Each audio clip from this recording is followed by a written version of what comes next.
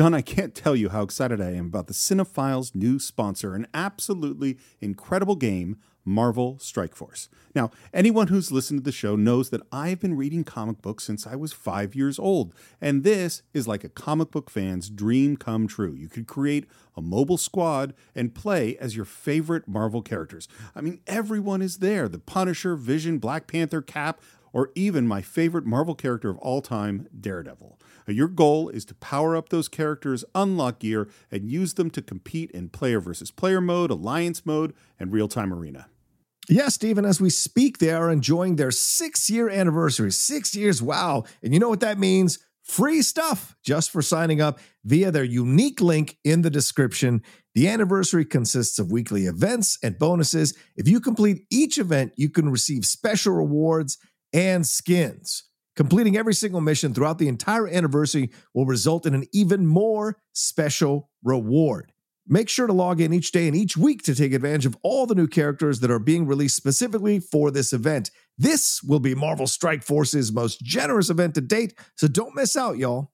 Check out that unique promo code, and for every new user, please follow our link in the description and use the promo code MAXPOOL. Once again, thank you so much to Marvel Strike Force. We're very, very excited to have you sponsoring this episode.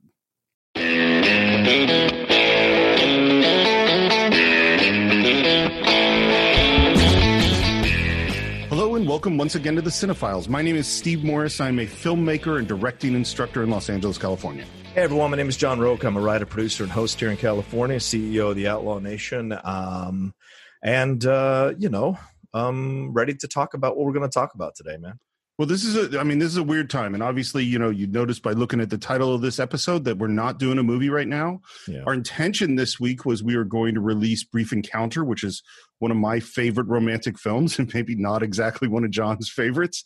And I would say possibly not at the beginning, but maybe by the end. You guys will find out later on. And we had a great discussion about it, but then looking at what was going on in the world, and we just suddenly went, you know what? Now's not the time. Now's not the time to, we love talking about movies on this podcast. We're going to get back to talking about the movies on this podcast, but there's a lot of very difficult stuff happening. And John and I both have very strong emotions about what's going on. And we just felt like we needed to talk about it.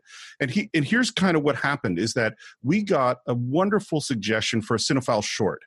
And that suggestion was to discuss art and politics. And is art inherently political?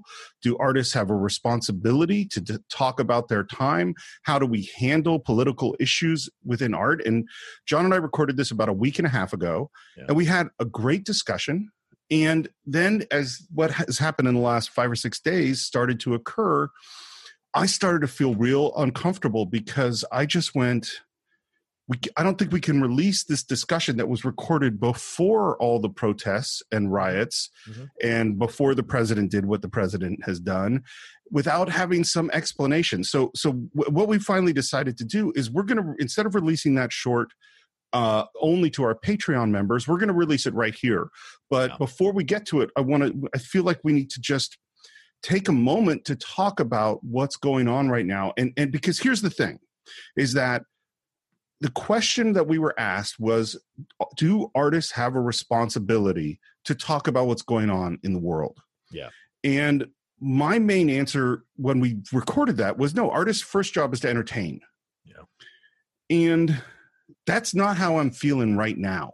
Right now, I'm feeling like we have a responsibility to talk about what's going on, that we have a platform, I have a microphone, and that I have a lot of emotions, and that we need to talk about this because it's only through talking about things that we can move past things or make things better. I think that's when we were, when Steve reached out last night, we were kicking around the idea of doing the show dropping the episode or not dropping the episode. He mentioned the politics talk, and I know Steve had gone back and forth about it, whether we should release it or not, he almost killed it to do a little behind the scenes thing because he felt, it wasn't the right time to drop something like this, but I encouraged him to listen to it again. And I felt we had a great discussion, and Steve felt that way as well by the end after listening to it again. And so the caveat that Steve mentioned, the caveat that we would do a new intro for it. So that's why we're doing this, and to talk about everything that's happening and see what's going on, and also touch base with some of you all that might be like, well, I don't know if I feel like listening to a Cinephiles episode today. As much as some of you may want to escape, I think it's good to hear from us about how we feel about it, and maybe we can bring you some kind of peace or calm or feel a sense like, you're being heard, or that other people feel the same way that you do about it. Because I know for me, on Monday, I was okay when I woke up on Monday morning. I mean, the protests were insane. I wasn't in town. I was down in San Diego.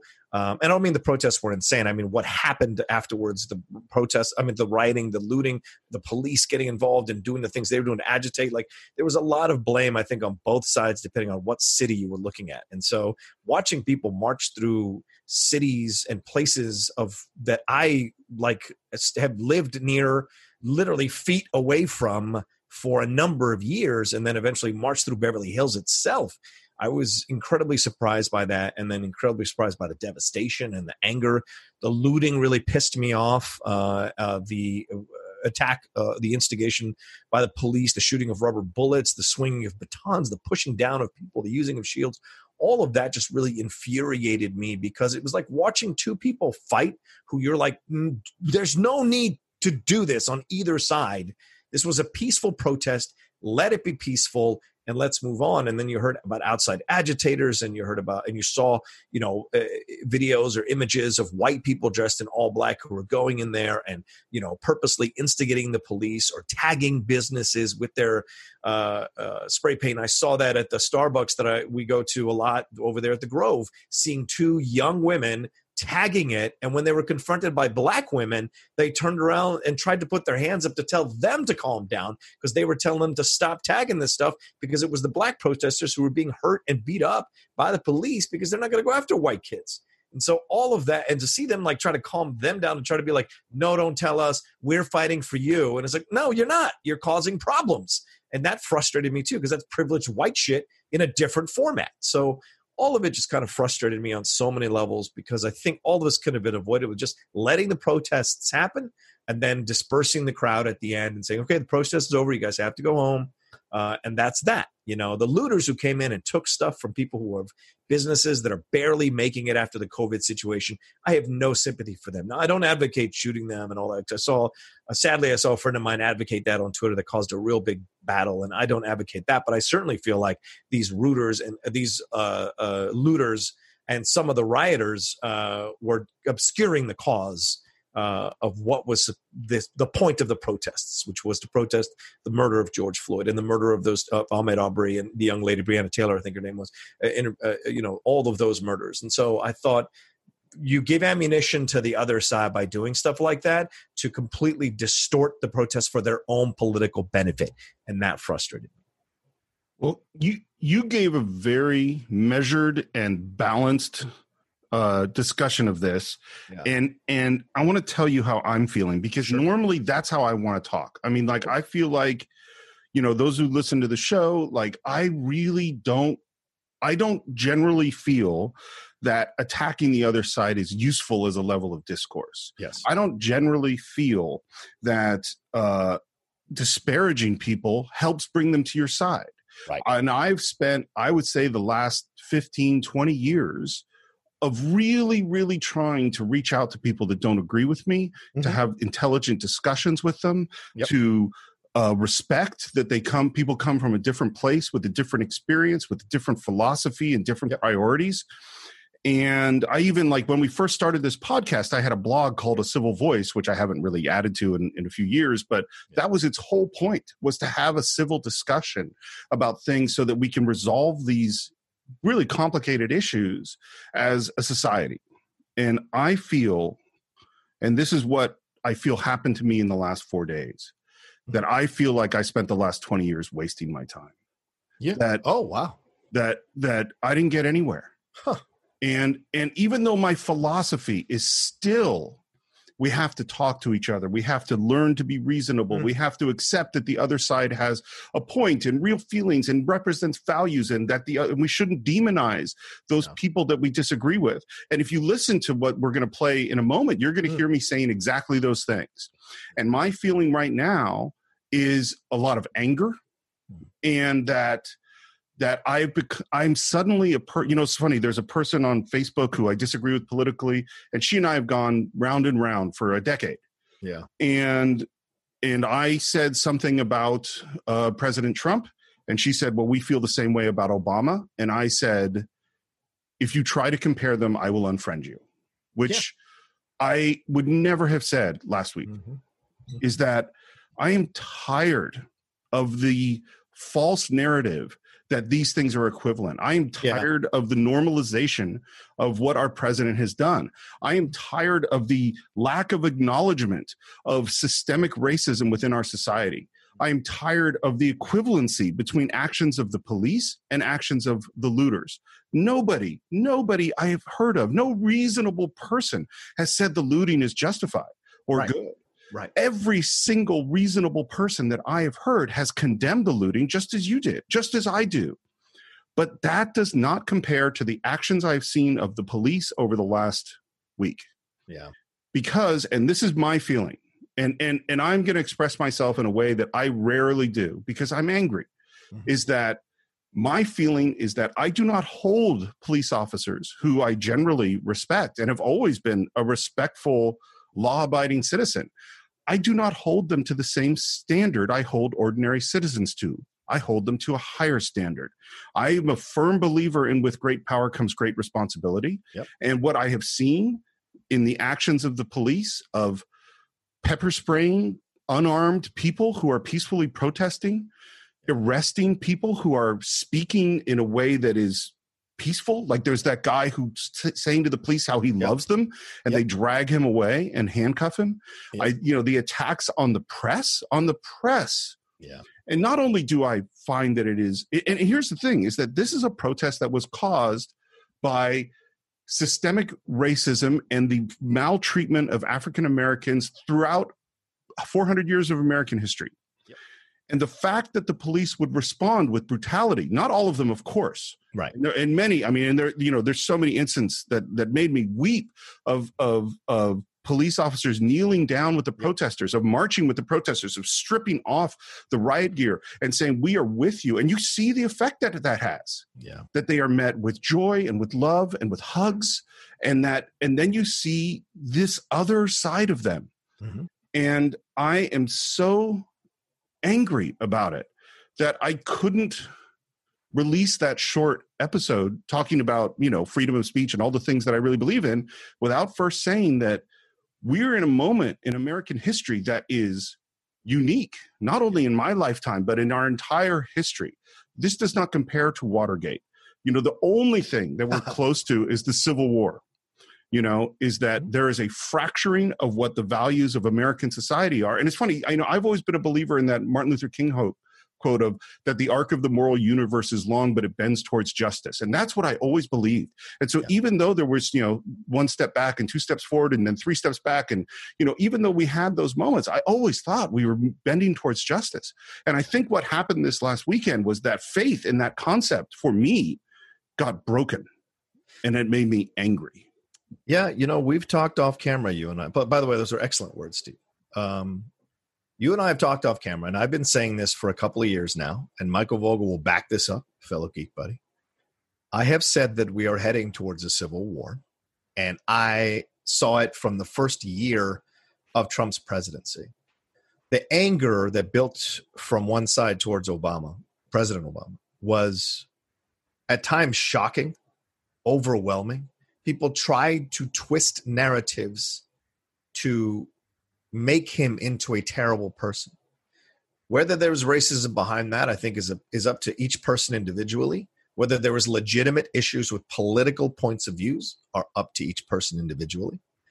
But I feel that that they saw a strong Democratic black man in office who was beloved by the world, beloved by a majority of Americans, so much so that all that vitriol he still got reelected by a sizable margin the second time around. So much so that in the end, you could say whatever your anger was towards him, he did the right thing most of the time.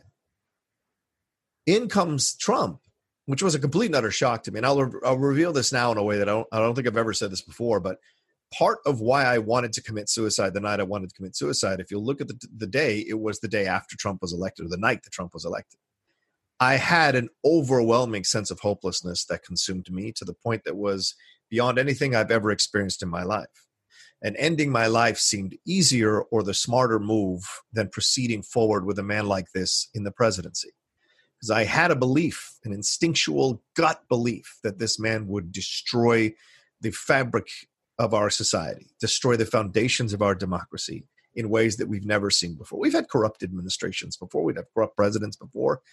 But they were always held to task by a system of checks and balances, even Nixon. And people go back and look. It wasn't all Republicans going, Nixon, you got to get out of here. There were a lot of people who supported Nixon at that time, but eventually enough Republicans saw the light and had him impeached for what he did. Trump has done far worse in his corruption and in his misuse of the office, his rhetoric, which he uses to inflame Americans to fight amongst each other because he isn't going to care. He's going to fly off in his golden helicopter to his golden tower. And if things get really crazy in this country, he'll take off in his golden plane to some place where he can't be touched while the rest of us kill each other. And that is heartbreaking. And that's what consumed me that night. And everything that I feared has come to pass. Every single thing. And Putin over there in Russia is laughing his butt off, watching us destroy each other over basic human rights. We have a right. If you're going to cry to me about the Second Amendment and tell me they're coming to take our guns and blah, blah, blah, then by the same token, the right to peaceful assembly, you must respect all the amendments. If you're going to respect one amendment, you need to respect all the amendments. And that is the thing at the end of the day. And sending people in to instigate the police or having the police react in such a strong manner and bringing in the military and the National Guard, all of that as a quote unquote show of force is dictator-like. And we have all been afraid that he's been marching towards dictatorship. And the weaker people of the other side who've been like Neville Chamberlain the crap out of this thing have frustrated the hell out of me, because a stronger response from the beginning, regardless of political backlash, is how we should have been operating from the beginning. And now it's almost too late. And I don't know what the end result is going to be honest with you. You see us all fighting in the streets. I don't know. I'm encouraged by the fact that protesters go back out every day. Every day, these young men and women, old men and women go out there to protest. It's a young man's game. I wish I could go out there. I can't. I have too much to lose with my girlfriend and everything, and what I've got here. I just don't have the strength to do it anymore. But in my 20s, I was out there protesting with a lot of people about things. Watching these young men and women go back out there to protest, I am encouraged by that. They're not afraid. They're emboldened. More people came to the White House the next day after they had tear gassed everybody so that he could have his photo up. More protesters came out the next day, and that encourages me. That inspires me. That lets me know the American spirit is not dead. The American spirit is not hopeless. The American spirit is not feeling despondent. The American spirit is as strong as ever to fight, to defend our country and our way of life against someone who's looking to destroy it. And I know some of you listening to us, maybe Trump supporters, we've had some people come at us on Facebook about it. But this is our feeling about it. And you, as a rational human being, cannot see a president using military forces like the National Guard and threaten to use active duty military against its own citizens because of protests is mind-blowing. And I know there's looters and rioters, and I get that. Certainly the police can handle that.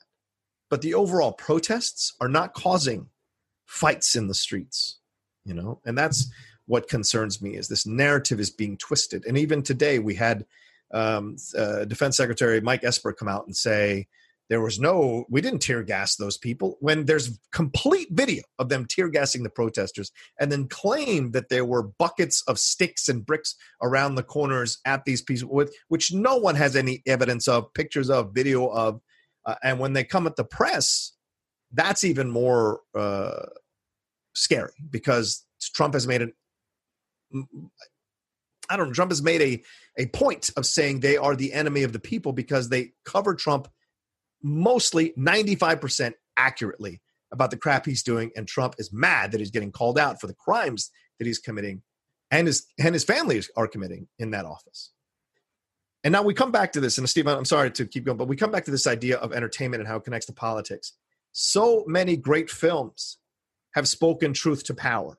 Do the Right Thing, certainly in 1989, was a powder keg of a film that exploded onto the scene because people were afraid to face the fact that this was happening. Police brutality was happening. Gangster rap in the early 90s spoke all about that on the West Coast and some on the East Coast, police brutality.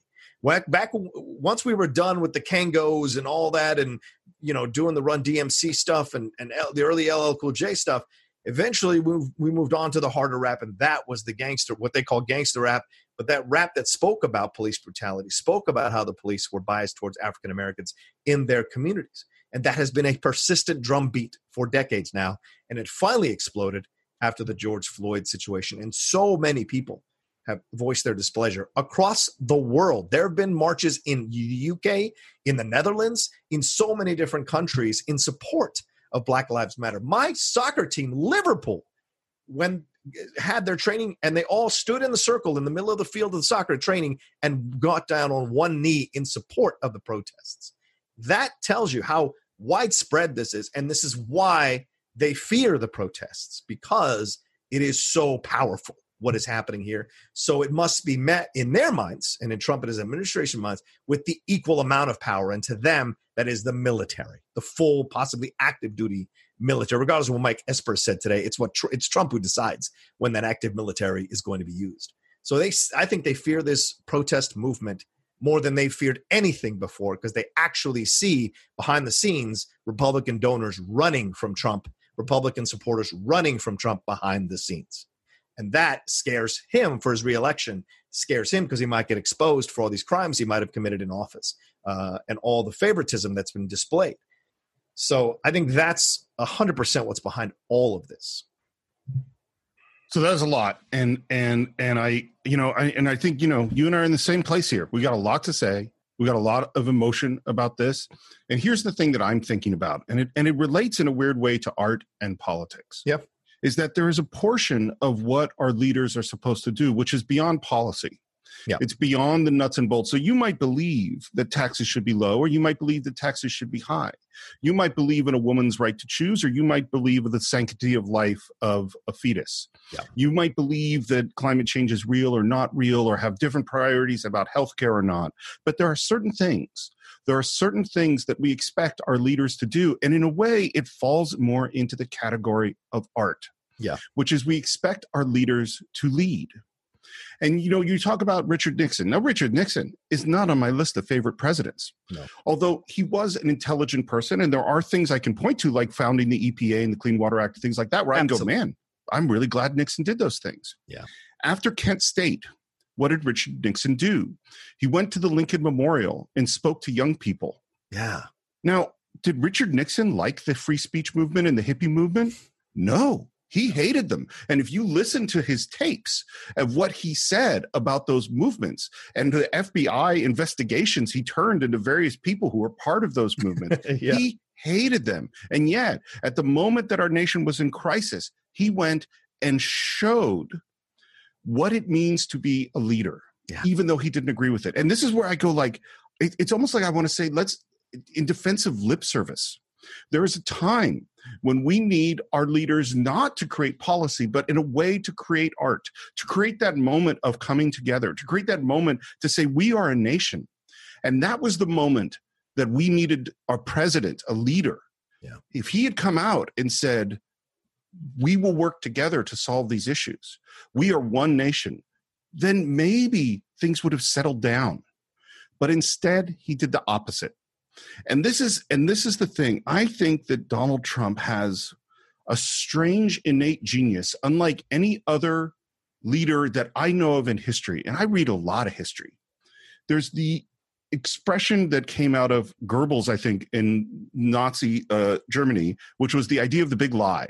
And what the big lie is that if you say something that is not true, like Jews are of a great conspiracy to destroy the world, and you say it often enough and loud enough, people will begin to accept it as the truth. Yeah. And I think what Donald Trump has done is to invent a new thing, which is the little upset, the little lie, thousands and thousands of ones that are so bewildering and offensive and confusing that we actually can't focus on them. Because each time you try to talk about it, to investigate it, by the time you dig in, there's another one and another one. And many of them are very small. You know, how big is his crowd at the inauguration? Right. Totally unimportant. It's a lie, but it doesn't really matter. And while we're focusing on that, there's another one. And then there's another one. You know, that right now, like literally 108,000 Americans, I believe right now, have died from COVID-19. Yeah, but no one's talking about it. We're not talking about it. Yeah. You know, like we're talking, you know, is that this is the thing. And as soon as people are talking about him using police force to clear a park so he can have a photo op at a church that he's never visited with a Bible that he's never read, as soon as we start digging into that, there's going to be another one and another one. And this is the thing, is that this is where I am not feeling that respectful right now. Most of the time, I will respect other people's differences of opinion. But if you do not acknowledge that this man is a liar, well, I don't really have anything to talk to you about. Right. If you don't acknowledge that he has destroyed norms within our country, norms that we all just accepted, everything from releasing your tax forms to at least having a show of cooperating with congressional investigations, to respect for various positions in the government, any of those things, if you don't acknowledge that he has destroyed those things and probably done permanent damage to our society because of it, you know, and it's like, you can hate Barack Obama. I am critical of certain things. Sure. For instance, foreign policy, I think that he didn't handle it well. I agree. You know, I think there's lots of things to be critical of him, and you can disagree with him about policy. Yeah. But I don't think you can point to, you know, the guy's squeaky clean. Yep. You know, were there some small scandals in the course of his presidency? Yeah, small ones. Yep. But there's no comparison. There's no comparison with Nixon, with Clinton, with name whatever president you hate the most. Mm-hmm. There's no comparison with what is going on today in our society. Yeah. You wonder, Steve, has this been a long time coming? Have we been waiting? I mean, like this doesn't happen overnight. This kind of anger, this kind of, from both sides, by the way, this kind of reaction. Because I watched some Fox News stuff, and Greg Gutfeld, he talking over Juan Williams, screaming his fool head off, getting red-faced. It's all for show. It's just a show. And like a red-faced person, he's a clown. He's a clown. And that kind of stuff, they have to yell. Because if they don't yell, then the truth gets out. If they don't obfuscate it, the truth gets out. Actual logical, rational approaches to things get out. And they can't have that, because that threatens their power or perceived power. And so when you watch someone go ape shit like that on TV, you just immediately go, nope, you don't believe a word you're saying. This is all desperate, insane banter to try to stop people from actually taking a moment to think. And I think I believe in America. I believe in Americans. I believe once they're fully presented with the picture, they'll make the right decision most of the time, if not all the time, but most of the time for sure. And we've seen this numerous times. There were abolitionists during slavery times. There were people who fought back against the South, and not the South necessarily as a bloc, but certainly against the idea of owning slaves, right? Yes, you can argue, well, was that the full intention of the North, blah, blah, blah. If you want to get to the minutia of it, feel free. But that was an overwhelming part of it. So we've always stepped up. The civil rights movement, right? White people went down there and risked their lives to ride those buses, and protests down in southern states to get hit by hoses or attacked by dogs, or get racists to have thrown bricks at them or chase them down in cars and kill them, bury them, and then eventually get found out. That has happened throughout the course of history. There have been people who have been willing to be on the right side of history. How many homosexuals, as we walk into Pride, how many members of the LGBTQ community have taken beatings and the bumps and been killed in efforts to raise awareness for their rights. Women as well, the suffragette movement and everything that happened from there, and still fighting into the ERA, which we never did pass in the 70s, fighting for their rights. The Me Too movement. Eventually, we hit a breaking point, and America does the right thing. We have been, and this may shock a lot of you who were listening who might be Trump supporters or conservatives, we have always been a progressive country. We just haven't been as progressive as quickly as some others might like, but we have always been a progressive country. And I believe that everything Trump is doing now will blow up in his face, not literally, obviously, figuratively, and Americans will go, that's too far. Once they see their brothers and sisters being shot in the streets for simply protesting, that's too far. Once they see them getting beat up and bloodied and hurt and shoved down and stepped on, I saw knees on necks over the weekend again. Yeah. Once they see that in such massive force, the minority of people who support that won't be enough to stop the majority of people who want to not have that be the symbol of our country. And when other countries are looking at us and they're seeing the way we're treating our American citizens, and they're saying, my God, I thought they were supposed to be the paragons of virtue. They were supposed to be the better country in this world as the leaders of the free world. It's a bad image for us to convey across the world. And I think eventually Americans will see that in mass. And if we get to vote in November, by the way, I'm in my head, I've started to doubt whether he's going to let us vote in November with that mail-in ballot crap that he's pushed, that narrative the Republicans are pushing. But if they let us vote in November, I think he will get voted out. I think his entire party gets voted out. By the way, did you see today, and I this is in the Washington Post, but I haven't confirmed it elsewhere, but that he registered to vote in Florida for his absentee ballot, but didn't use his Florida address? I thought we were supposed to stop voter fraud with the mail-in ballot and the absentee ballots. Yeah, that is voter fraud. So I'm trying to think. I've been trying to figure out how to articulate something, which is that if a whole bunch of people say the same thing over a long period of time, it might not be true. It's possible it's not true, right? But you should listen. So for hundreds of years, literally hundreds of years, African Americans have said that they have been abused by the police, by law enforcement, by the government, by banks, by real estate agents, by housing associations, by all of these places. Yeah. And if 15% of the American population says that this is real, I think you should take that seriously. Yeah. Every African American man I've spoken to and asked this question of, and I've asked a fair amount, have you ever been pulled aside, pulled over for driving while black? Yeah. And every one of them has said yes, and not just once, but many, many times. Yeah, yeah. Have you ever been pulled over for no reason? No, I have never experienced that, but I have been in the car when my friend experienced that. Yeah. And that was an eye-opening experience in my 20s. And my friend, who how can I say this? I don't want to out his name, but my best friend in the world, who is black, legitimately, he is black. He has been the city manager of a couple of cities.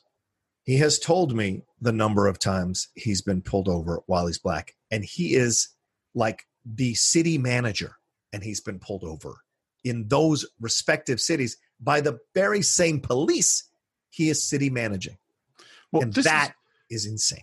I was walking through Little Tokyo with my son, and we saw a beautiful yellow Corvette convertible and an African-American man, and he's just pulled over to the side of the road. And my kid, who's very social and outgoing, talks to anybody he sees. And so he says, "Cool car, dude."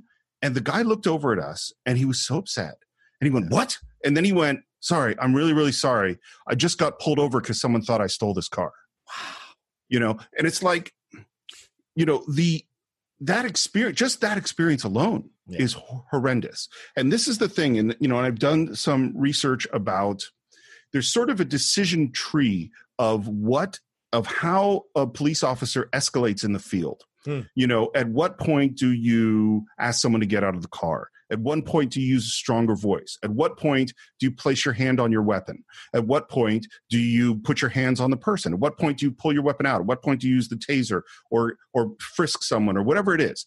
And that all it takes is that if you add 5% to your suspicion of a certain person based on the color of their skin, then each one of those escalations happens sooner. Yeah. And that describes the experience of stop and frisk. It describes the experience of get out of the car. It describes the experience of the car getting searched. It describes the experience of being put on the ground and handcuffed, and all these things that African Americans have described as happening to them for literally hundreds of years.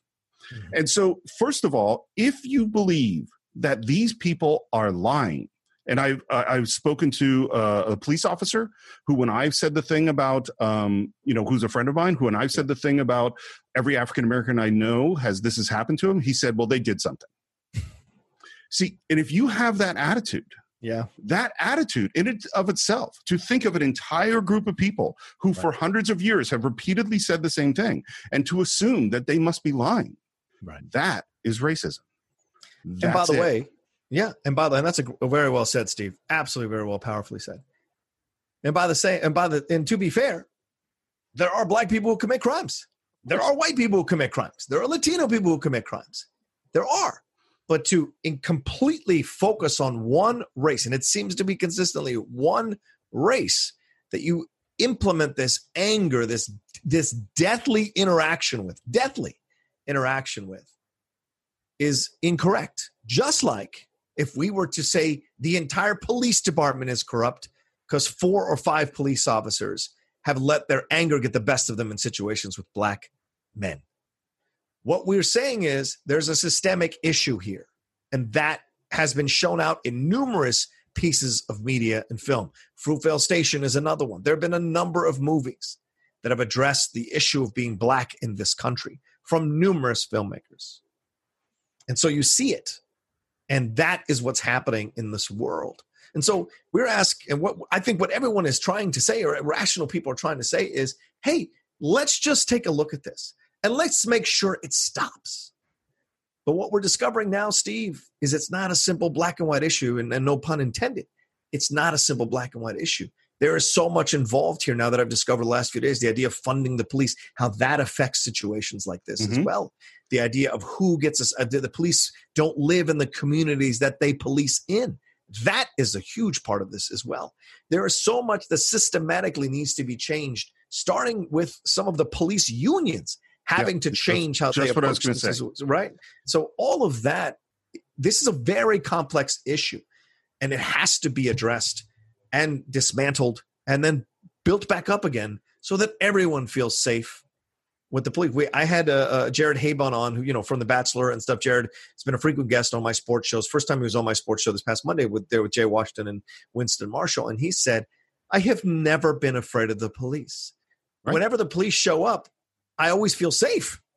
And that is something that probably 95%, well, I don't want to give quotes, but I mean, probably a majority, if not almost the entire black race, has never felt that way in mass in this country. Well, and here's the thing, and I'll say 2 different things. The first is that when there is a murder in the African American community, or violence or crime, the African American community condemns it. Yeah, this is terrible. How can this, immediately condemns it. When there is an action by a police officer, the police tend to, not all of them, but tend to rally around and justify it. Yeah. And that is one of the key differences. And here's another thing I'll say. Again, I believe that if you think that all of these African Americans are lying, that is a sign of your prejudice against that race. Yeah. But let's just say, for argument's sake, and of course I don't believe this, let's just say that it's not true. If you were Apple Computers, or if you were General Motors, and there was 15% of the population that said you had been racist towards them and were mistreating them, and you went, that's not true, we have no evidence of this, it's not true at all, you would still do everything in your power to change your image among that community. Yeah. Is that just the fact that so many people with so many interactions with the police are frightened, are terrified, is a sign that the police are doing something wrong. is that because the more frightened people are of the police, the less likely they are to cooperate with the police. Yes. The less good citizens they become, the more distrustful they become, the worse witnesses they become. And it's bad for society on every single level. And even if it weren't true, which it is true, even if it weren't, it would be incumbent upon the police department to resolve this situation. Yeah. That is what has to, we see there are communities that have police departments that practice de-escalation, that practice interactions with communities, and things get better. Does it solve the problems? No. We got a long way to go to we're not going to solve these problems, but we can work towards solutions. We can improve things. And I'm not saying that the police should just let criminals go. Of course not. I am saying that when someone is on their knees or with their hands handcuffed behind their back, they shouldn't shoot pepper spray into their face. Yeah. That is not necessary. Yeah. And, walking away, admitting you're wrong, walking away and reevaluating your approach to something is an American thing to do. It's a human thing to do. Throughout our history, we have made mistakes, taken a step back, and adjusted and changed for the better as a country. And that's what I think gets lost here. You have a commander-in-chief who refuses to admit that he's wrong about anything. Ever. He's like a basketball player that has never, in his mind, committed a foul in his entire life. Yeah. And it's super frustrating to watch happen because it sends a very terrible message and encourages others to also not admit that they're wrong, to think that is an actual sign of strength when it is a blatant sign of weakness. You have been wrong. All of you listening to us have had an altercation with somebody, family or friend or stranger, where you realized, shit, I shouldn't have said that, or shit, that was wrong, I shouldn't have done that. And you've gone and apologized. Yep. Are you a terrible person for doing that? Or are you a better person? And that's all I think these protests are about. Please stop killing us. Please take a look at this and what's happening here, and please change this. And having that O'Brien idiot come out on Sunday and say there is no systemic racism sets everything back because he's placating the police unions and the people he thinks that are going to vote for Trump. And that's the frustrating part of it is because I think we're a better country when we realize the mistake and make the change, not when we just obstinately push our opinions through and believe we're 100% right no matter what anybody says. That is not actually the American point of view. That's a dictator point of view. The American point of view, which is what our founding fathers wanted and set up, is debate to reach a conclusion, debate to reach a bill, agreement on a legislation. It is debate within the House of Representatives, the Senate, and then eventually the president himself debating possibly with people there in the Senate or in the House. That is what is set up by our founding fathers. So don't crow to me about the founding fathers when you advocate a dictatorship. That is everything the founding fathers were against. They were about communication, about conversation. Yeah, you can throw up, they held slaves. Fine. But the basic point of view, their approach to government, because they left a dictatorship in England at the time, was to have conversation and debate, not a dictatorship that is ruled by one point of view only. And that's what we're seeing now as so many Republicans stay quiet about what Trump did by gassing those protesters out of there so that he could take his photo op. I mean, you could just watch, I think it was Casey, I forget her name there on NBC, maybe it's Casey Hunt. She has video of her trying to ask every single Republican senator who was walking into a meeting, about what they thought about what Trump did. And to the person, they either A, said they were a little bit disturbed by it, or B, said they didn't see it, didn't have time to see it. Or Romney and all his gall for supposedly being against Trump said, I was having lunch, I didn't have time to watch it. Get the hell out of here. If it mattered to you, you would have made time to watch it.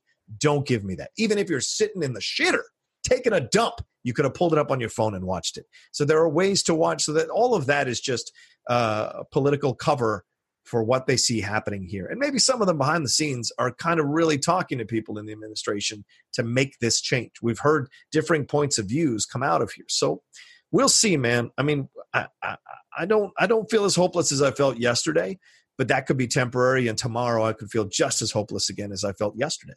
We'll see. And I don't know, obviously, Steve, I don't know where you're at, but or it seems like you're in that place as well, the feeling of like, I don't know what to do here and I'm angry. Yep. Three things, and I know this quote unquote intro is now longer. We did say it was a medium, not a short. Yeah, we've gone beyond medium, but here are three things. The first thing I would say is that in every sport, and you're much more the sports guys than me, there are people. There's always going to be a little pushing of the rules. So there's going to be a little bit of holding on the lines. You're going to get physical in the paint, whatever it is. That's part of the game. Yes, absolutely. Gamesmanship. Yes. That's what happens. And yes, sometimes the ref calls it and sometimes it doesn't. And sometimes there's a guy who really pushes that envelope really far. And sometimes there's a guy who plays much more in the rules. But if someone walked out onto the basketball court with a baseball bat and started hitting people with it, they have ruined the game. Right. There's a certain point at which you're no longer pushing the rules, you're breaking the game. And the thing about Donald Trump, and this is I think the most important thing about his character is that all he cares about is Donald Trump and what people think of Donald Trump. So he literally said there's too many tests because the more tests you get, the more cases you get. And that makes him look bad. All he cares about is making himself look good. He doesn't care about actually being good. So he wants to lie about how tall his building is so people will believe he has the tallest building in New York. He doesn't care if he actually has the tallest building in New York. He just wants people to believe that. And when you have someone like that, it becomes extremely difficult to deal with them because their priorities are entirely different. And the weak, feckless nature of the Republican Party to not stand up to this guy over and over again. Like we said when he got elected, or even before, like this is going to be real trouble. But there was always the belief, well, there's the institutions will keep him in check. There's the Congress will keep him in check. People, and what we have seen over and over again is that is not the case. Yep. During the impeachment, Susan Collins said he learned his lesson. Trump will never learn a lesson. Yeah. This is it for him. This is what he will be. And he will continue to do these things. And his narcissism, his incompetence, his insanity, his nastiness, all of these things will continue to drag our country down and down and down until someone makes him go away. And I'm a person who believes, I'm a person who believes in reaching across the aisle. I believe in finding ways to make deals with people who don't agree with you. But at this moment, I think the entire Republican Senate needs to be voted out. That's what I think. Strong statement. Yeah. I'm just going to add one thing, and as I don't 100% go along with you, but I do think if they don't step up, it's difficult to reach across the aisle if you can't even agree on the basic fundamental definition of human rights. Yeah. And for all American citizens. And not that ridiculousness that Mitch McConnell delivered yesterday. Really believe in the rights of all American citizens and not using them as political props. And this is important. Today, Trump tweeted out about that 77-year-old gentleman who was killed by the looters or the rioters or whoever it was, defending a pawn shop from being looted. He was shot in the head and killed, unfortunately. That's the only tweet he put out. He didn't put any tweet out about George Floyd. No picture of George Floyd, rather. He put out a picture of this gentleman because it fits his political benefit. There's no real humanity behind it. It's about fitting his political benefit because because the gentleman was a former police officer. He's once again playing to his base, playing to the police officer base. And that is unfortunate because then he's also committing racism all over again by using this gentleman, this black man, for his own political benefits, his naked political benefit, instead of the actual truth, which is that this gentleman was an unfortunate casualty of this escalating war between both sides, that he is absolutely absolutely to blame for, not fully, but certainly part of it, and most of it to blame for, in my opinion. One of the things I admired President Obama the most about, and I think this worked to his detriment for most of his career as president, is that he liked complexity. Yeah. He liked to look at both sides. So his, the Reverend Wright speech in 2008 when he was running for president about racism, and he said that his grandmother, who he loved, used the N-word, is that he didn't just say these are bad people and these are good people. He kind of said, to quote Avenue Q, everybody's a little bit racist, and that this is complicated and it's generational. And he presented a complicated thing. When there was the shooting of police in Dallas and he made the speech, he said, things about the service of police officers and the bravery and the courage and the respect he has for police officers and the tragedy that innocent police officers were assassinated. But he also spoke about being a young black man and that he had his own feelings and that he felt like Trayvon Martin or whoever it was, and that he presented something in complexity. And if you watched his speech on Fox News, they only showed one half of it. Is they just showed the side where he talked about young African-American men being killed and not the side where he talked about cops. Right. Trump has no such issues. Trump is going to say whatever he wants to get people angry and on his side. Right. And this is complicated. The looting is horrible. People dying because of this is horrible. Yes. And we need to approach this with some complexity.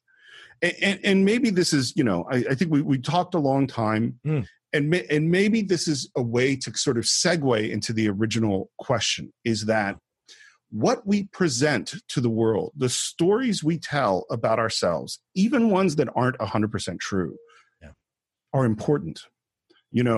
Was John F. Kennedy the person that he claimed to be in his speeches? Not exactly. But his speeches were important. Is that the image we present of America to the world is important. And right now, that image is in bad shape. And maybe we need some artists. We need the next Frank Capra. We need those people to articulate a vision of America in the 21st century that can move forward and make something better than what we have right now. And every single Hollywood studio, and of course, maybe they're listening, maybe they're not. Maybe you guys have forwarded this onto them. Every single film and TV studio needs to make a concerted effort to hear from those creators who are trying to create films about this, TV shows about this, not to inflame tensions, but to explain, to bridge the divide, to show, to display, to explore, and to educate, and eventually to evolve the viewer that's watching it into a different mindset and frame of mind that is more, I guess I can say is more evolved in the end.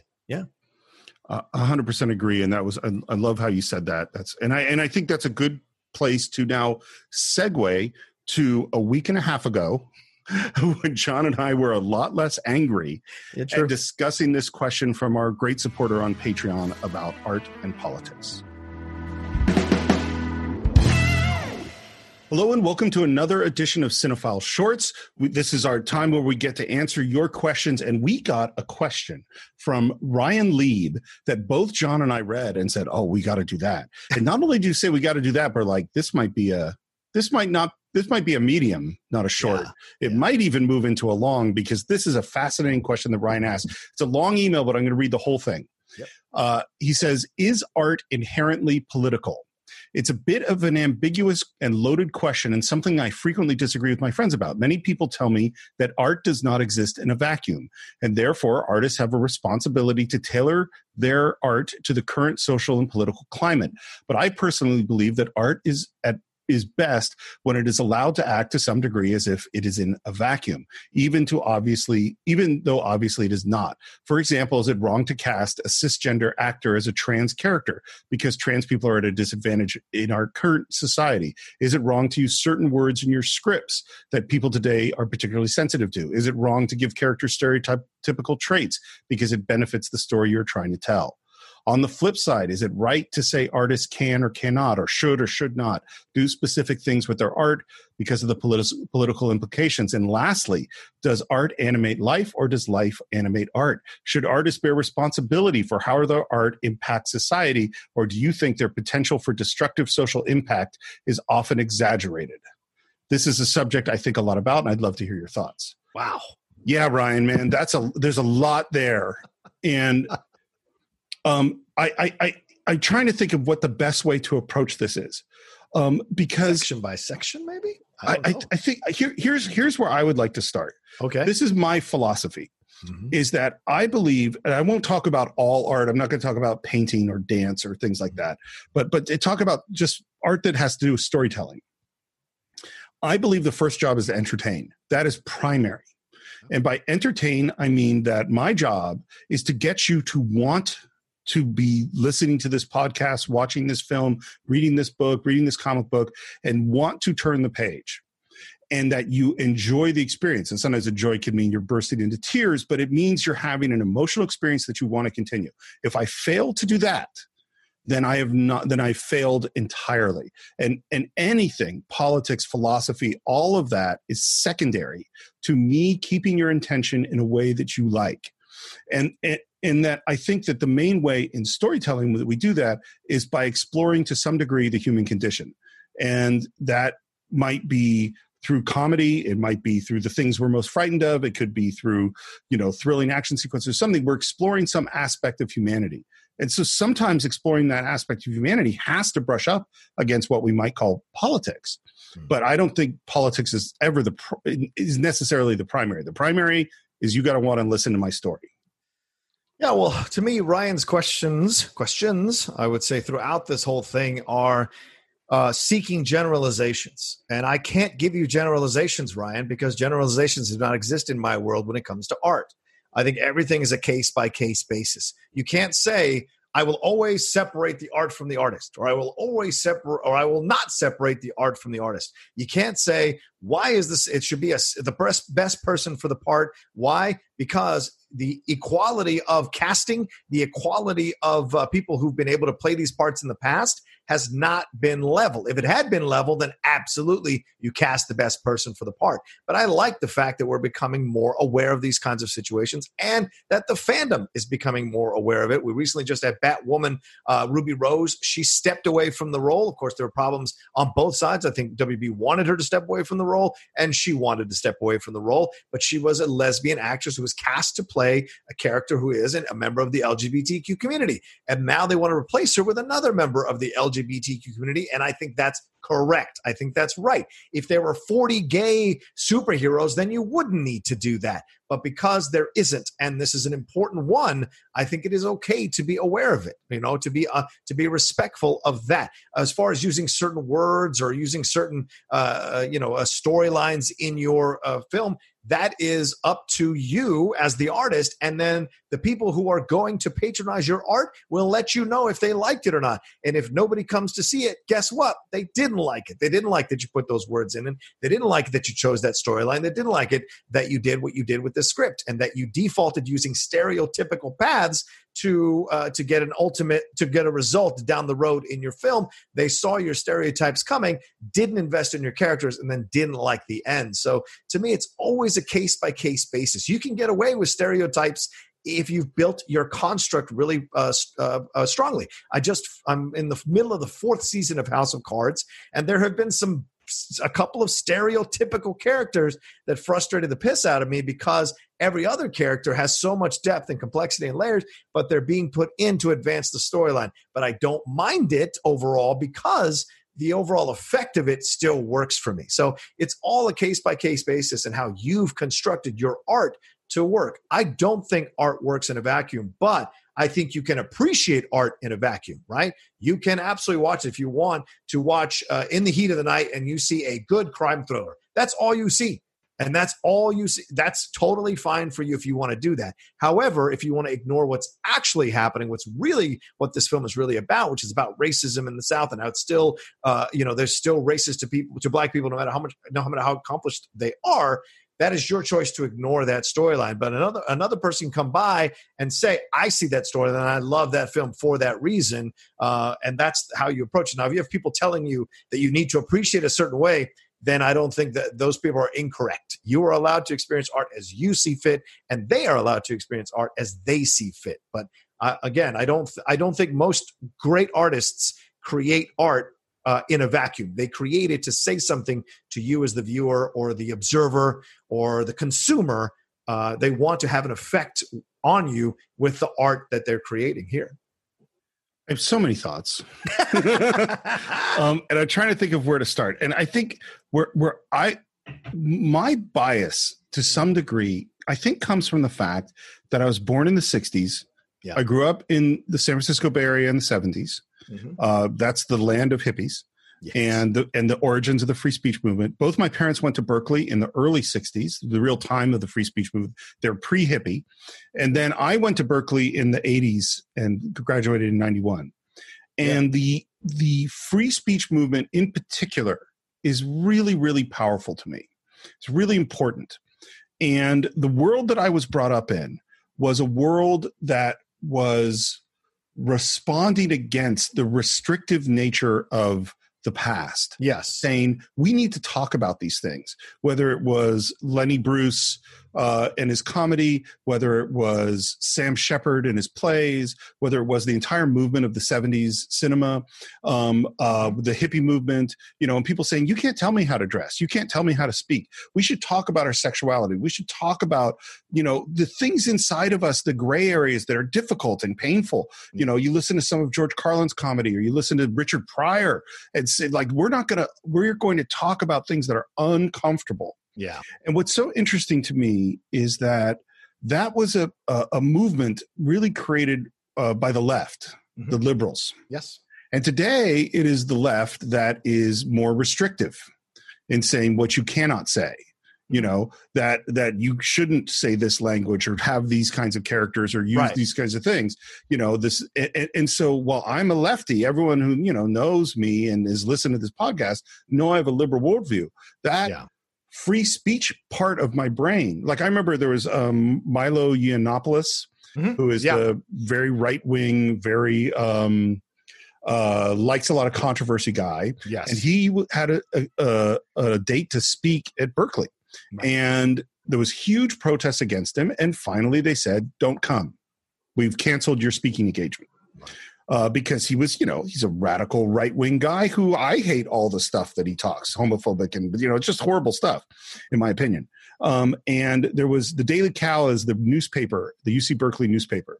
Mm-hmm. And in the Daily Cal, shortly after that, 5 people who were the leaders of the free speech movement in the early 60s said, you have betrayed us. We don't like what Milo has to say either, but the whole point of the free speech movement is that people get to speak. And the thing is that, and this is where I have very complicated feelings about all this, is that in my opinion, popular speech doesn't need protection. Nobody needs protection to say puppy dogs are cute because nobody's shutting down the fact that puppies dogs are cute. How dare you? Yeah, the only speech that needs protection is unpopular speech. Yeah. So Lenny Bruce attacking the Catholic Church in the early 60s, that needs protection because the powerful world is saying you can't talk about that. Mm-hmm. And so where I believe that some of the best films of all time are films that are challenging. You think like one of your favorites, not one of my favorites. One of your favorites is French Connection. Yeah.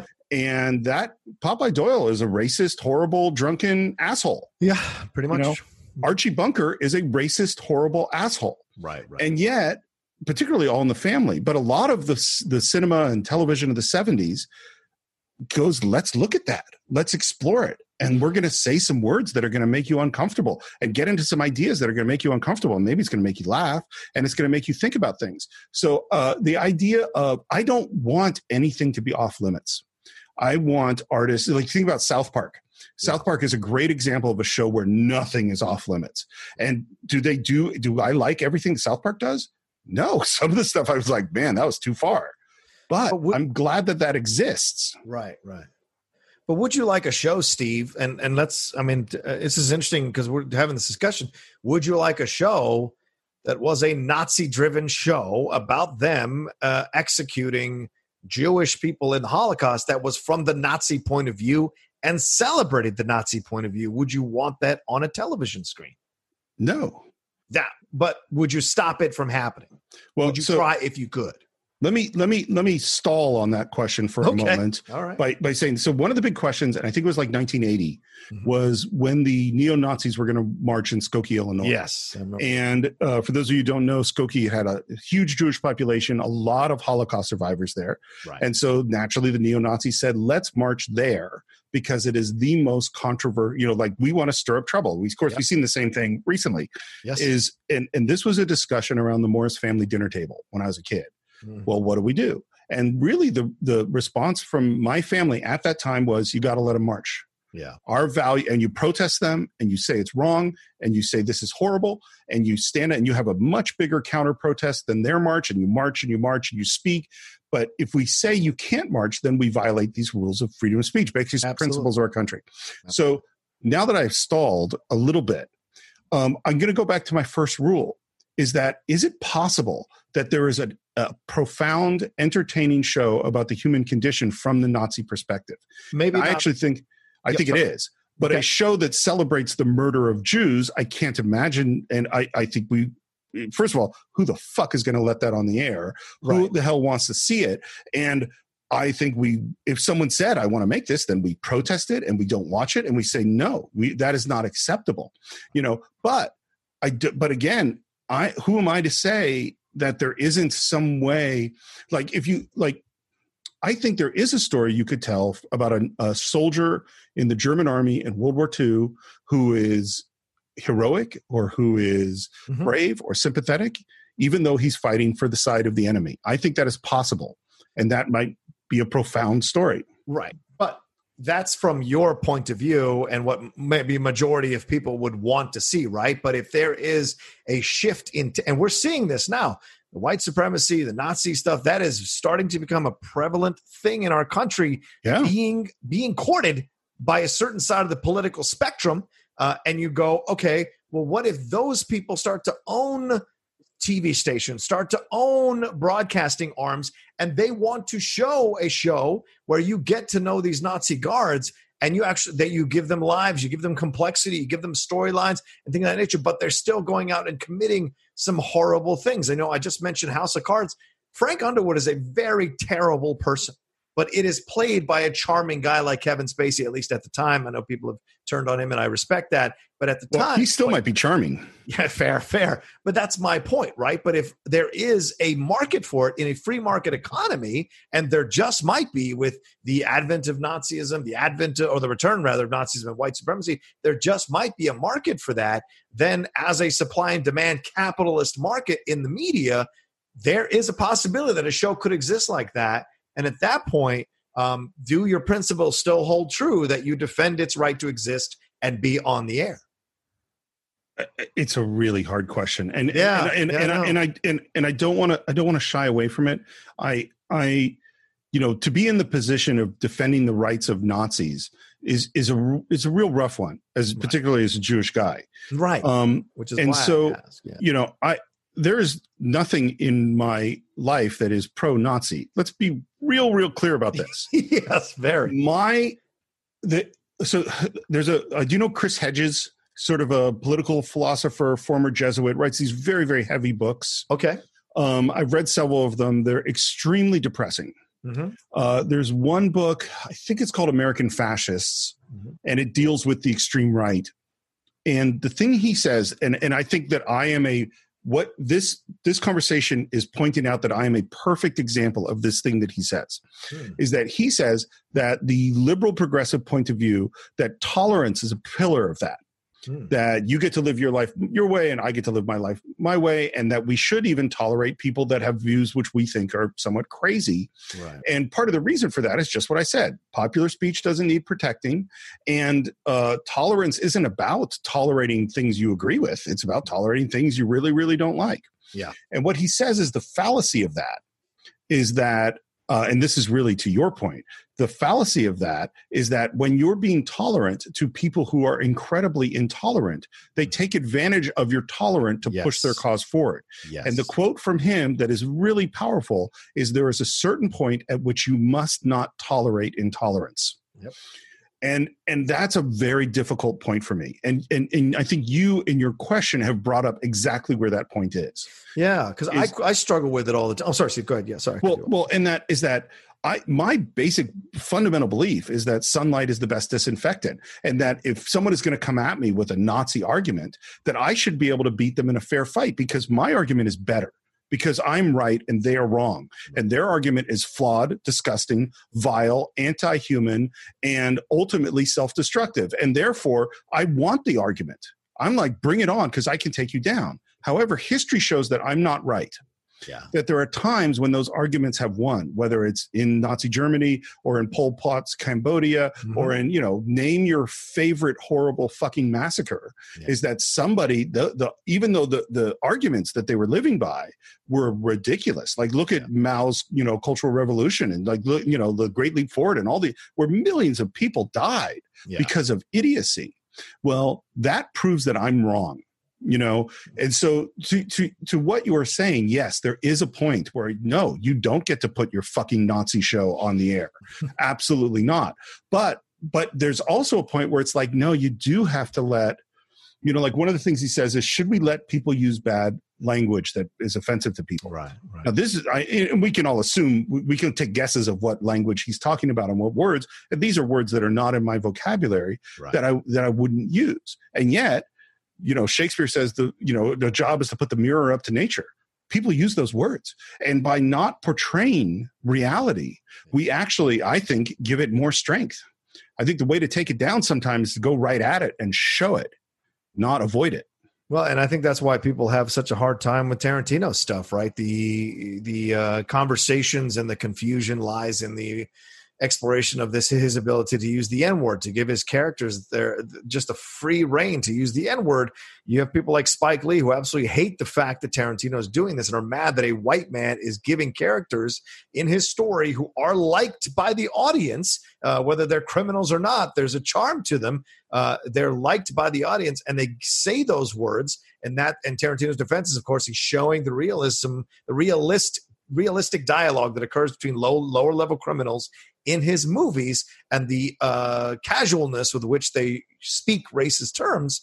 And you got the other side where, and he put Sam Jackson in his movies, and Sam Jackson, who's been in a number of Spike Lee movies, defends Tarantino's usage of the N-word in those movies. So it becomes, in the end, a thing you can't actually make a solid decision about other than personally for yourself. You cannot make an objective decision about this kind of thing because there are people on both sides of the spectrum about it who you would turn to as in essence, the gatekeepers of the ability to use it or not use it in situations like this. So, yeah, I mean, that's the thing that's I find to be always complex about all of that. And what he asks here, does art imitate life or does life imitate art?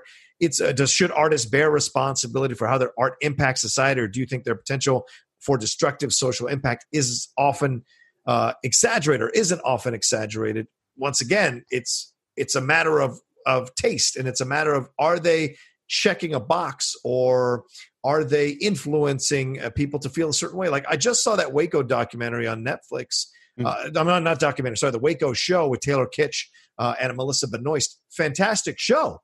But I also think they gave the Waco people a little too much understanding and the government not the equal amount of understanding. And that frustrated me personally as a military guy, but also as a guy who knows how cults can hurt people and can destroy people's self-esteem and mess them up of how they view relationships. And the fact that this guy was sleeping with 13-year-old girls, 12-year-old girls. A number of these ladies who were in the Waco compound have given interviews and spoken about it. Yet there's not one sequence other than with a 15-year-old where we see Taylor Kitsch's, whatever his name was, David Koresh, sleeping with a 12-year-old or 13-year-old girl. And in my opinion, if you want to show the fairness, if you want to like defend them a little bit, show him sleeping with a 12-year-old girl or show him taking a 13-year-old girl into his bedroom. I don't mean show them actually doing the act, but I mean take him so you get the idea that this guy was in essence a sexual monster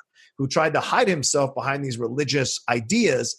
And people went along with it. So therefore, you've got the government who is at times, was a little too gung-ho and stupid and careless with what they did. The ATF, they were a little too careless. And some of the FBI members, by the same, and then you balance that out by showing the fact that Koresh was a despicable human being as well. I thought they were a little too lenient to Koresh, in my opinion, overall. And that could influence people to hate the government, to give them like even more ammunition. See this story. See, they hate the government. They have a right to hate the government, suspect the government, blah, blah, blah. So there is a sense of responsibility there that the filmmakers or the creators, I think, need to bear to present a balanced portrayal and let the audience make up their own mind, not steer the audience towards one way or another.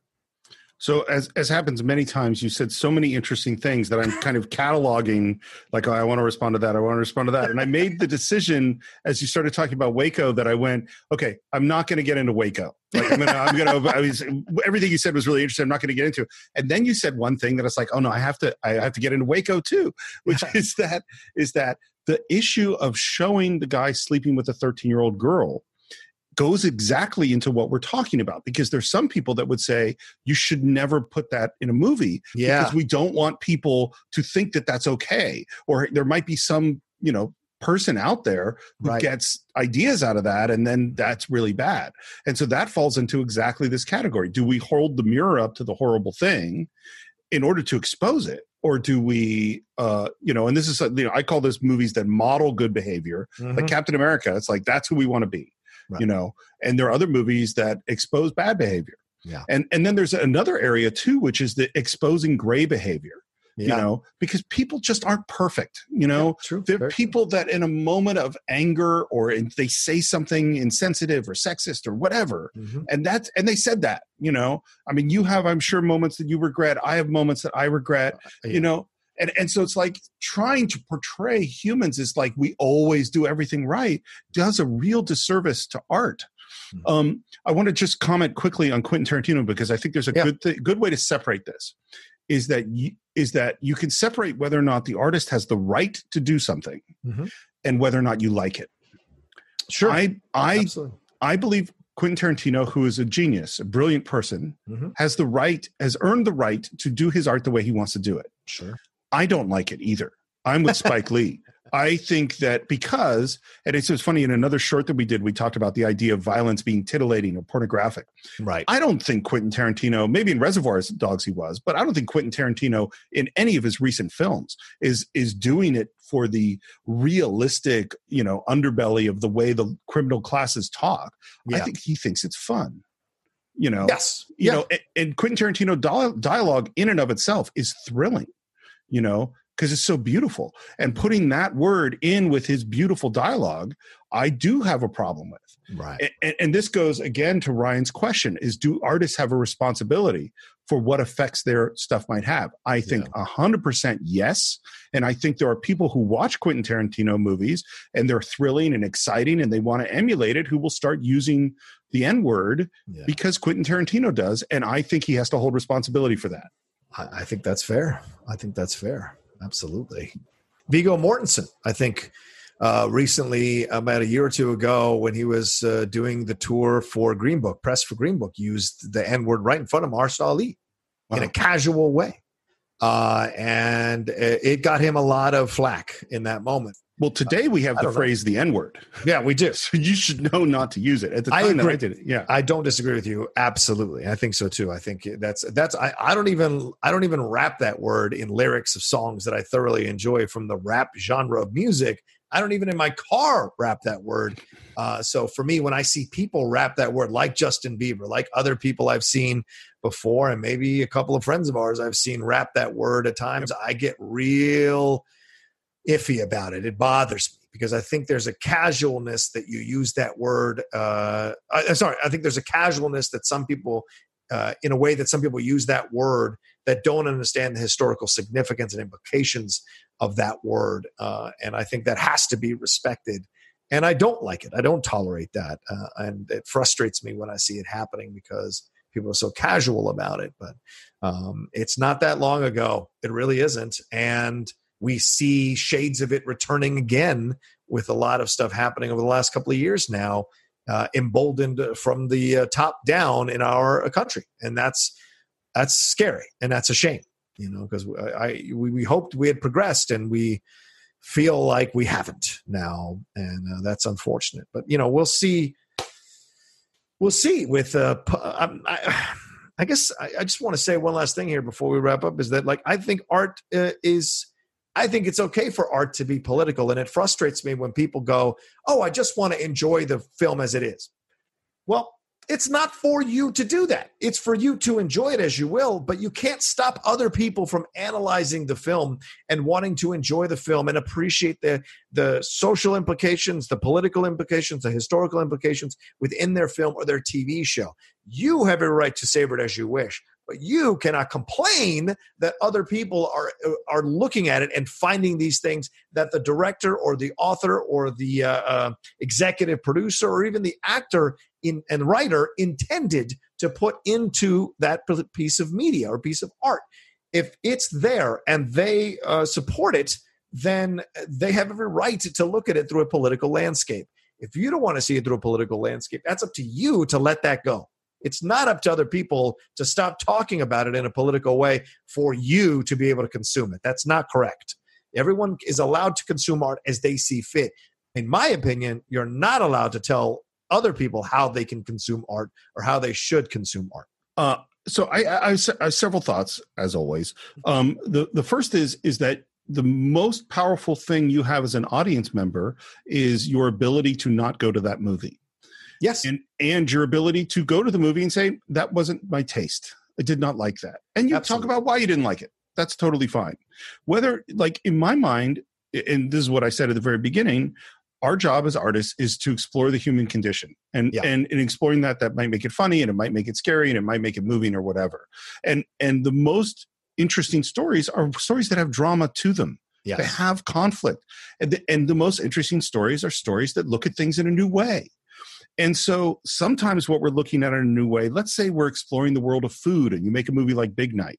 You know, is that movie political? Well, it deals with immigration and stuff like that, but that's not the main thing about that movie. It's about the love of food. But there are a lot of issues. If you're dealing with someone who's poor, if you're dealing with someone who, you know, as Ryan asks, is someone who is, you know, transgender or something and telling their story, well, their story is going to be inherently political, because the position that they're in is related to their position in society. And so you cannot tell that story without to some degree being political. And I think that throughout history, particularly with comedy, by the way, art has been one of the main things that drives the moral story of the universe forward. It drives history. The most important example is probably Uncle Tom's Cabin, the most popular book for almost a century. This book is, if you look at the pillars of what started the abolition movement, this is one of them. You know, this is one of them. Frederick Douglass, of course, John Brown, of course, but Uncle Tom, Harriet Beecher Stowe's Uncle Tom's Cabin, that is art that changed history. We talked about Grapes of Wrath on this podcast. We talked about, you know, there's the book, The Jungle. You know, there's moments in history where a piece of art forces us to look at something in a different way. Does that mean I think that the job of the artist is to be political? Absolutely not. But that is one of the great things art can do. The other thing I think is that I think because of the nature of artists, because your job, whether you're an actor or a writer or director, is to put yourself into other people's shoes. That's what your job is. And because that's something that you practice doing all the time, how do I think from this other person's perspective? It naturally leads us to be, to some degree, more empathetic, to some degree, be more open about different perspectives. And that naturally leads us to want to tell those kinds of stories, you know? Yeah. Agreed. And that's what you hope, that you tell the political story, but you leave the lesson. And most of the times, I'm saying 99% of the times, I feel like whenever there's an actual political or social issue highlighted in a film or in a TV show, it is to inform and instruct and possibly change things for the better in our current society. Even if it's a period piece, it's supposed to feel modern. You know, you watch Handmaid's Tale, and like it's set in essence in some otherworldly time, but it echoes powerfully through our current time now. And so that's the thing that's important if you're going to go the political route with any piece of art, is there has to be an end result to have an effect on the society one way or another. Well, first of all, Handmaid's Tale is so good. Yeah. It's not one I relish watching, and how can you relish that? But exactly. Right. And I told Karen, like when we watch it, it's like I can only watch one episode a night.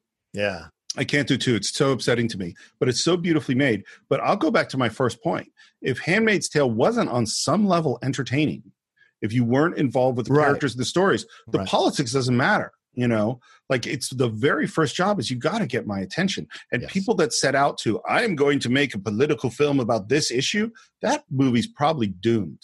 Yeah. You know? I feel that way about all those left-leaning films like The Contender and what was it? Oh, the Lambs for Lions, whatever that was. Those are films that are so blatantly one side of the political spectrum, and they vilify another side of the political spectrum that it does not allow for understanding. It allows only for judgment. And I bristle at stuff like that. You know, the American president, that's a lighter situation, but something like that, Lions for Lambs and the Contender, it is meant to vilify the other side politically. And I don't like that, in my opinion. I like a more balanced approach. And I bristle at stuff that it's too left-leaning or too right-leaning. I bristle at it. Do you know the expressions straw man and steel man arguments? Yeah. So for those of you, so straw man this is the classic logical fallacy. A straw man argument is where John and I have an argument, and I will restate his position in the weakest possible way and then destroy it. Yeah, exactly. And that is a logical fallacy because I'm so proud of myself for destroying an argument when I set up. It wasn't how John would say it; it's how I just set up a really weak way to say it. Right. The opposite of that is called a steel man argument, which is that what in a really good argument, what I should do is articulate the best possible version of John's argument I can, one that he would go, yes, that I agree with, and then destroy it. Yeah. If I can destroy the Steelman argument, then I've really shown something. I think one of the examples that does this, and it's my favorite TV show of all time, is The West Wing. It is so good. Does The West Wing have a liberal bent? Absolutely. Is those my politics? Totally. And yet they will have a conservative come in and kick the shit out of the main characters in ways that you go, damn, I never thought about it that way. Yeah. I had a discussion once, I'm not, I'm a pro gun regulation person. I think there should be some regulations on firearms in this country. And I was having an argument with Hoover, who's come up many times on this show. And I said, because one of the arguments of the pro Second Amendment NRA is like, well, part of why we have our guns, and this was when Obama was president, is because if the government gets out of control, we need to be able to have a revolution just like in 1776. Right. And I said to Hoover, that's so ridiculous today because how could a bunch of people with, AR-15s go up against tanks and bombers and Hoover, who had spent 3 years embedded with the Mujahideen in Afghanistan during the war against the Soviets, said, "You've never been to Afghanistan." And I went, damn, because I was like, you know what? That was a thing I never thought about, is that in fact, my argument was not as nearly as strong as I thought it was. And that was really good. Because even if I don't necessarily agree with the point, it forces me to make my argument stronger. Yeah. Ryan, that was a big question. Yeah. And we went into a lot of stuff. And I got to tell you, I love that question. It was challenging. It was difficult. Yep. John and I feel like we challenged each other to really think about some stuff. So I really, really appreciate it. And we like all of your suggestions. Please keep the Cinephile Shorts suggestions coming. We really enjoy it. It gives John and I a chance to talk about some other stuff. Sure. And of course, we really appreciate all of your support on Patreon. It keeps the show going. And so on behalf of John and myself, I will say thank you, all of you. And we will see you next time for another Cinephile Short.